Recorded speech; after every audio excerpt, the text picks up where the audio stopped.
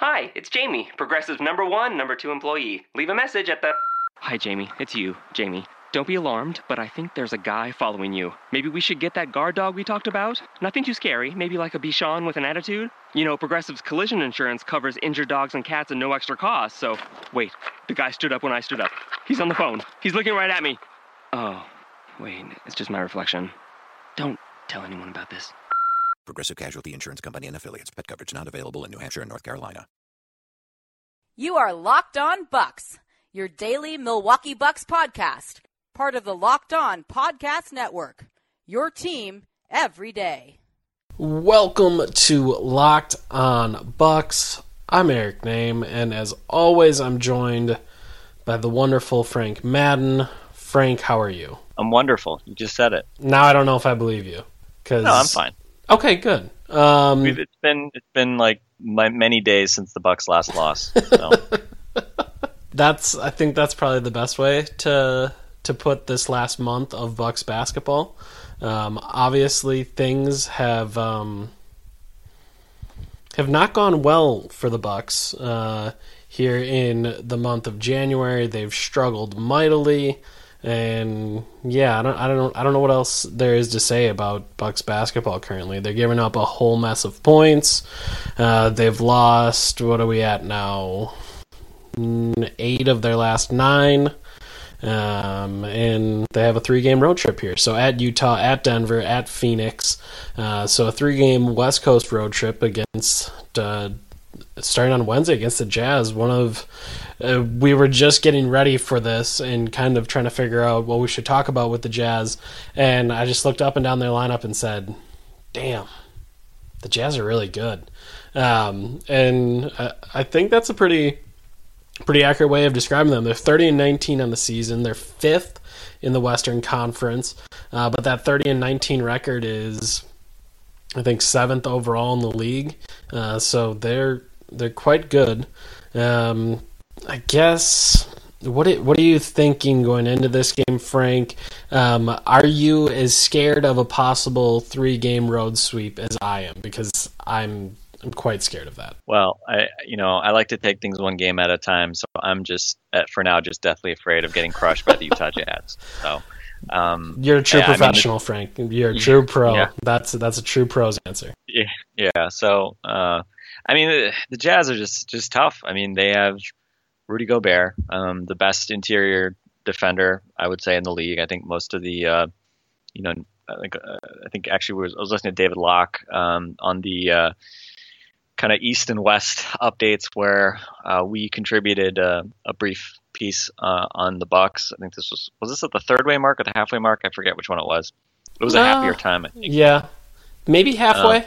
I don't know. Yeah, one of those two. But I know I think David. I think when he was talking about the Jazz, I think he mentioned that I think they allow the fewest points in the paint, or they have the best opponent percentage allowed, or all the like good metrics that show that they don't allow anybody to score points near the basket. And I think right now they're the 2nd-ranked defense in the league. They are just really, really good. They allow the fewest. I think I want to say they have one of the best 3-point defenses in terms of 3-pointers allowed. And they do. If you're wondering, well, Mika Hankasolo, our good friend, or actually he writes for Hoops Hype. I know I've done a podcast before with him. I don't know if you have, but he tweeted out a graph showing 3-point defense in the league, and I guess this is specifically corner 3-pointers attempted versus corner 3-pointers allowed per game. And he commented on it. The Bucks, the Cavs, and Jazz are outliers in their own way, and the Cavs take a bunch of threes per game, so they're kind of all by themselves at the number of corner threes taken, and the Jazz allowed just barely any corner threes per game, and then, well, The Bucks. The Bucks are just awesome. Right? No. Well, I mean, if the goal is to give up a lot of corner threes, they're very good at it. But yeah, they're like a clear outlier. So in each one of those spots, you can see like the Cavs all by themselves, the Jazz all by themselves, and then the Bucks all by themselves. And the Bucks have a staggering lead on the rest of the league in corner threes. Here's a random digression. Okay. So growing up, and you know, you were a much better basketball player than I ever was, but I always I totally preferred shooting from the top of the key and from the wings to the corners. And obviously the big difference, I was always shooting on, you know, amateur high school / at the time college 3-point lines. I never shot obviously on an NBA 3-point line and you know, at a random gym. And obviously the distance is the same around for, you know, the old high school line versus the NBA, where it's, you know, 1 feet 9 inches closer in the corner. But I hated not having a backboard as a backdrop. I don't know. Maybe I'm just bad. Well, I know I'm bad, but but what you played a much higher level basketball than I did. Did you let's take the distance piece out of it, but did you enjoy shooting from corners, or did you not care, or what's your opinion of the corner shot? I loved wing threes in high school.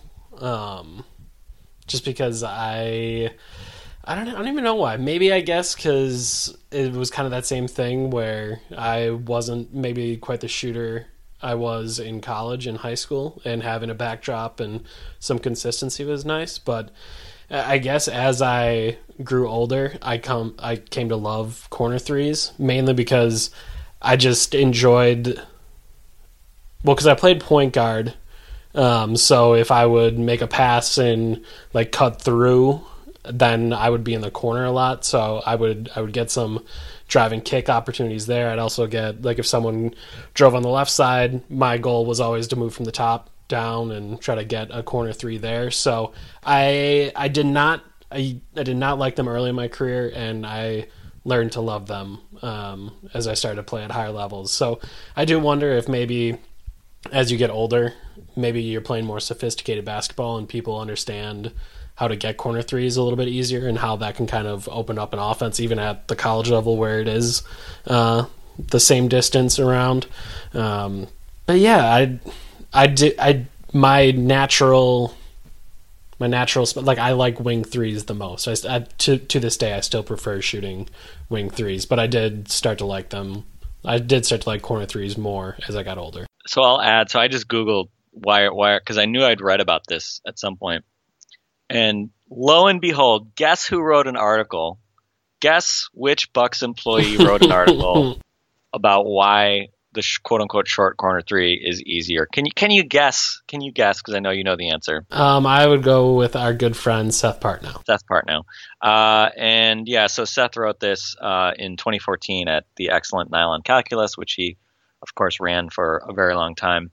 But I guess just like scanning it over real quick, he noted here that the knockdown rate on long jumpers doesn't really change appreciably on long twos, or basically like once you're in the long two range, it shouldn't really change dramatically. So I guess the argument is that it's more it's basically an issue of contest rate. And because it looks like it's just harder to contest corner threes, as the Bucks can attest to. Yeah. And that seems to be, and I'm probably mis-summarizing it. So this is a test to see if Seth ever listens to this podcast. If he emails us or tweets at us something angry that we completely whipped on this, then I guess we'll know that we got it wrong. But yes, corner three. So returning to the Jazz, though, I think this really is a good example of why having a phenomenal defensive center is so valuable, and it affects everything you do all over the court. Because, you know, with a defense anchored by a guy like Rudy Gobert, you don't have to help. You know, it's like if you don't have to swarm and try to keep guys out of the paint, because guess what?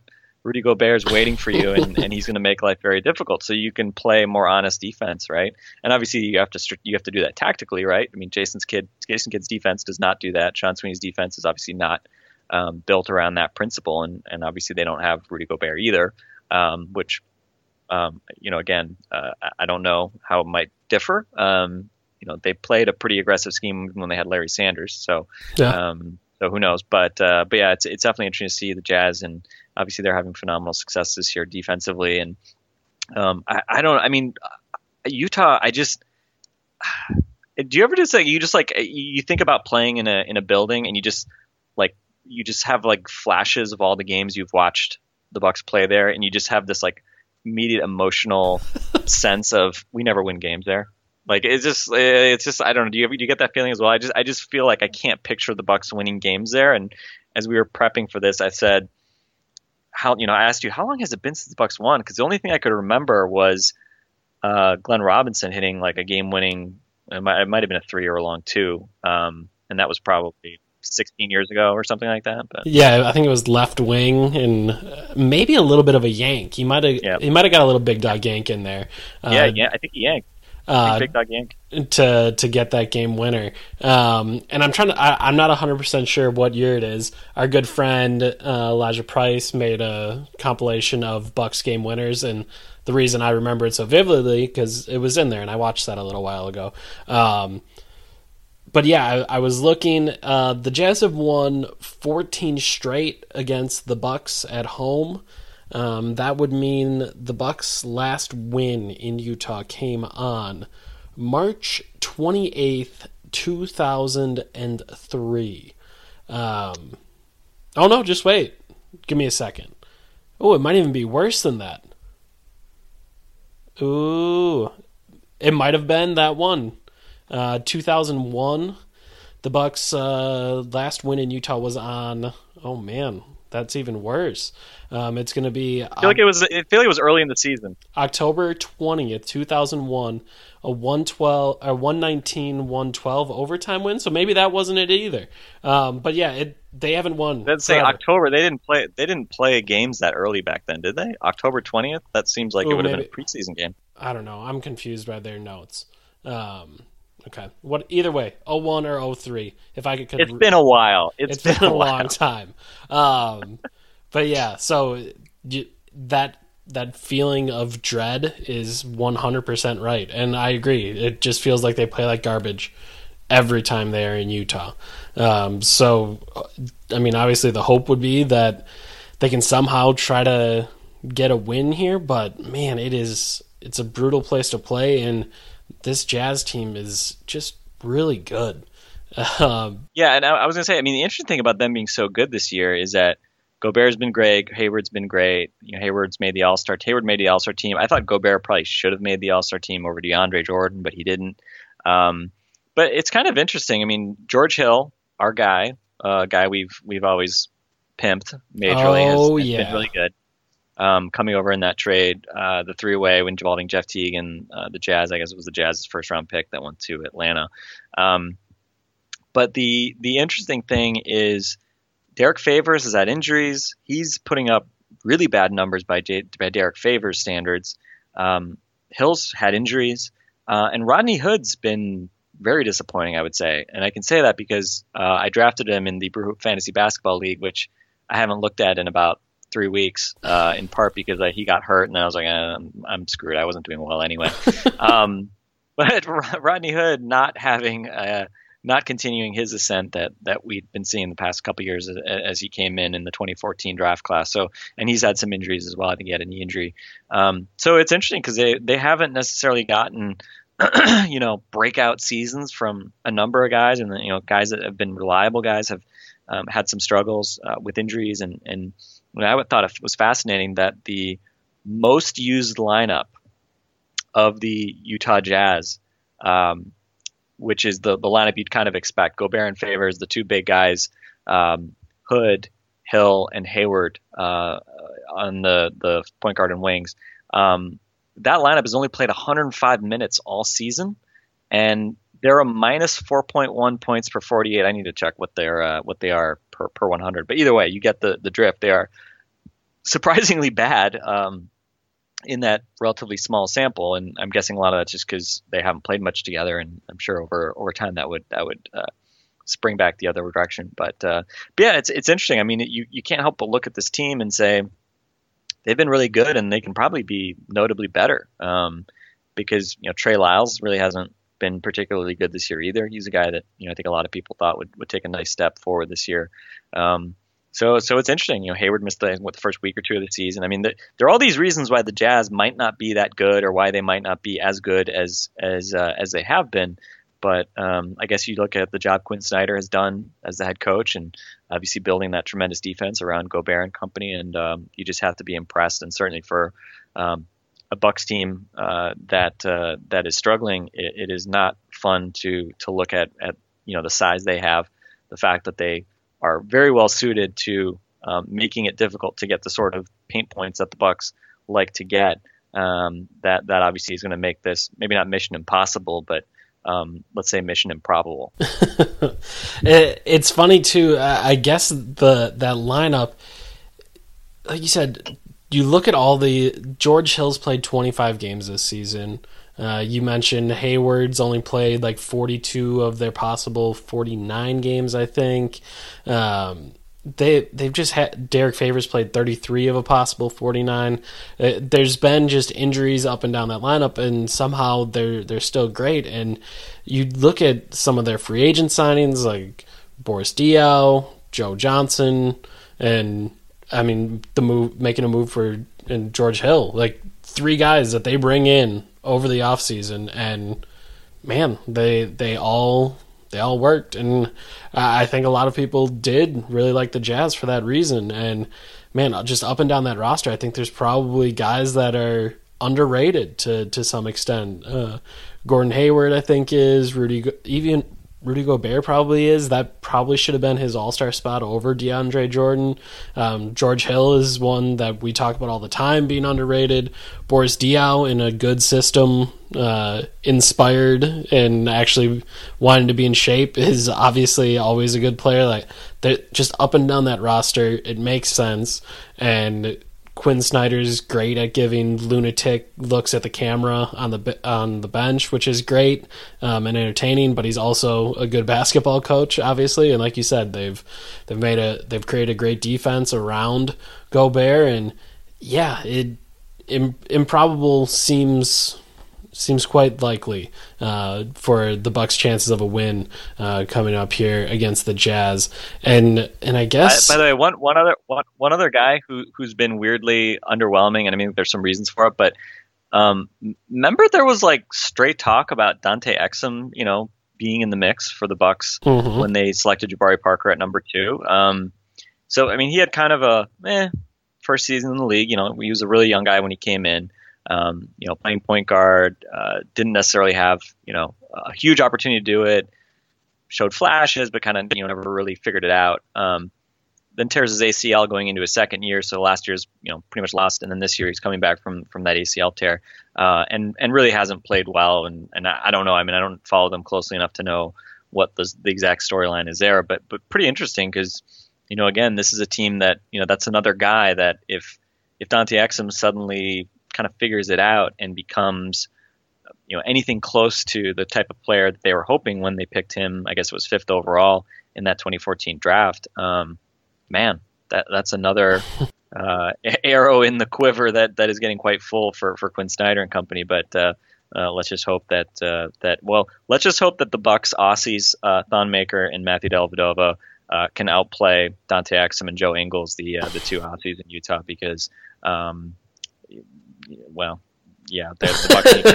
Bucks need definitely pretty much every matchup to go their way. Yeah, and I guess looking at this Bucks team, we talked yesterday about Thon. Do you think Thon is in the starting lineup again? I know we mentioned that Gobert is just a brutal matchup for him. Yeah. But as we also said, it could possibly be a good one if Thon. If they use Thon in a way that can allow him to pick and pop, can allow him to stay up at the 3-point line, maybe you can go to Gobert away from the rim and try to make him contest some of those Thon shots. Do you think Thon starts again for the Bucks?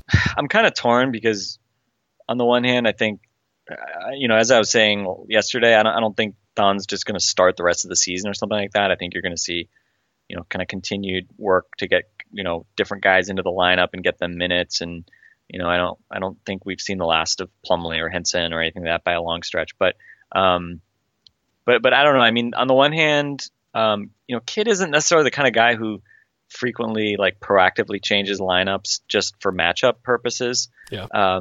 But he had certainly more flexibility to do that, to throw Thon in the starting lineup against Boston, just because they were missing Al Horford, which we didn't even talk about, I don't think, but they were missing Al Horford. Not that Horford's like a play through the post type guy or something like that, but obviously they weren't at full strength at the center positions. But obviously with Utah, it's a different story. So I don't know. I mean, part of me thinks maybe he will, and he'll just let him suffer and then take him out after 4 or 5 minutes and then just kind of move on. But I'm not sure, because certainly that's always the hard part with young guys, right? Is do you try to spoon feed them minutes maybe against second units, weaker competition, in order to maybe build up their confidence and make their lives easier, or do you sort of throw them in at the deep end? I mean, I wouldn't be surprised at all if he starts him and only plays him maybe 10 or 15 minutes, gives him the JOB start just because of the matchups, but maybe he starts him again just because obviously Thon was one of the positives from last game, right? It's not like you would have looked at Thon and been like, oh, well, you got to change that starting five because, there's no way, Thon deserved to play after that performance. So I don't know. That's my non-answer. I'll say it's 50-50. The ultimate non-answer, right? Yeah, that was really good. I think Thon will start again. And I do have to say, I'm just kind of intrigued by only playing Thon and Monroe against Gobert, and kind of part of me wonders if you can work the offense through Monroe. I would assume Gobert covers him. If you can find some cuts off of Monroe, and obviously this Jazz team is great defensively, but if you can kind of attempt to occupy Gobert with Monroe in the post or in the mid post, or maybe by an elbow, maybe you can try to pull him away from the rim and try to make something else happen. So I think that's interesting, and like we said with Thon, maybe you can pull him away there. So I'm gonna be an optimist and say Thon gets 18 and Greg gets 30, and we don't see Henson or Plumlee, and we just kind of see the Bucks just try it out with Thon and Greg, which is, they didn't do that on Saturday. They did give Henson about 8 minutes there. So I'm gonna be an optimist and say that's all they do. Do you actually? First off, I'll tend to I'll buy that they'll start Thon just to kind of reward him. And I think just optically as well, playing Thon when everybody's excited about him is maybe a positive to do. The one thing I would say, and I think Derek Favors, I believe, was rested in the last game, so I think he's available in this game, despite sort of some of the injury problems he's had this year. But if I recall correctly, I want to say when the Bucks have played the Jazz in the past, like last year, I want to say that, did Giannis play guard Gobert at times in order to have the center guard Favors? Because obviously Favors is more of a traditional sort of post offensive type guy. I'm trying to think if that happened. It probably happened maybe at times.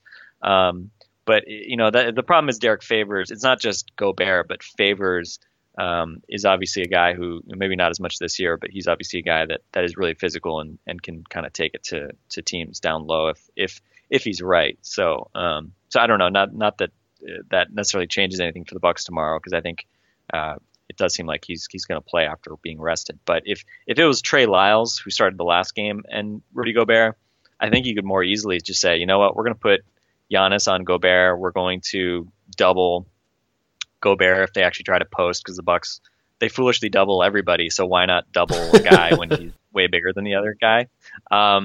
And then let Thon play the more perimeter-oriented big man. But anyway, I'm overanalyzing this at this point. Let me ask you another question that there's no way of you to actually know. Ideally, you would go out on a limb and pick one, but maybe you won't. So does Jabari get his groove back? He probably had the worst game of the season against the Celtics, and maybe of his life. He just really struggled in that game. Does he find his groove in Utah? I'll say no.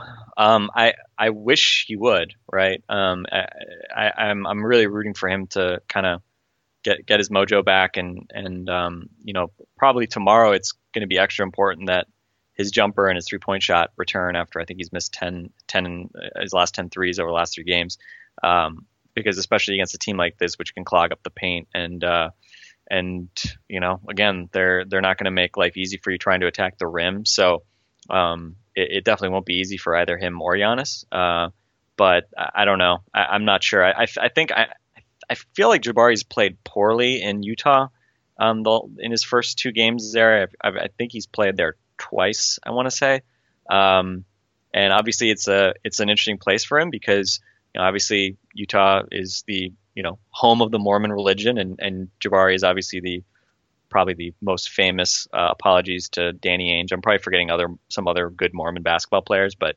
Jabari is obviously pretty famous for that, and he has, I think from what I remember, he does obviously have a following in a place like Utah because of that. So it is kind of an interesting place where he probably maybe feels a little bit extra pressure, a little bit different kind of pressure maybe.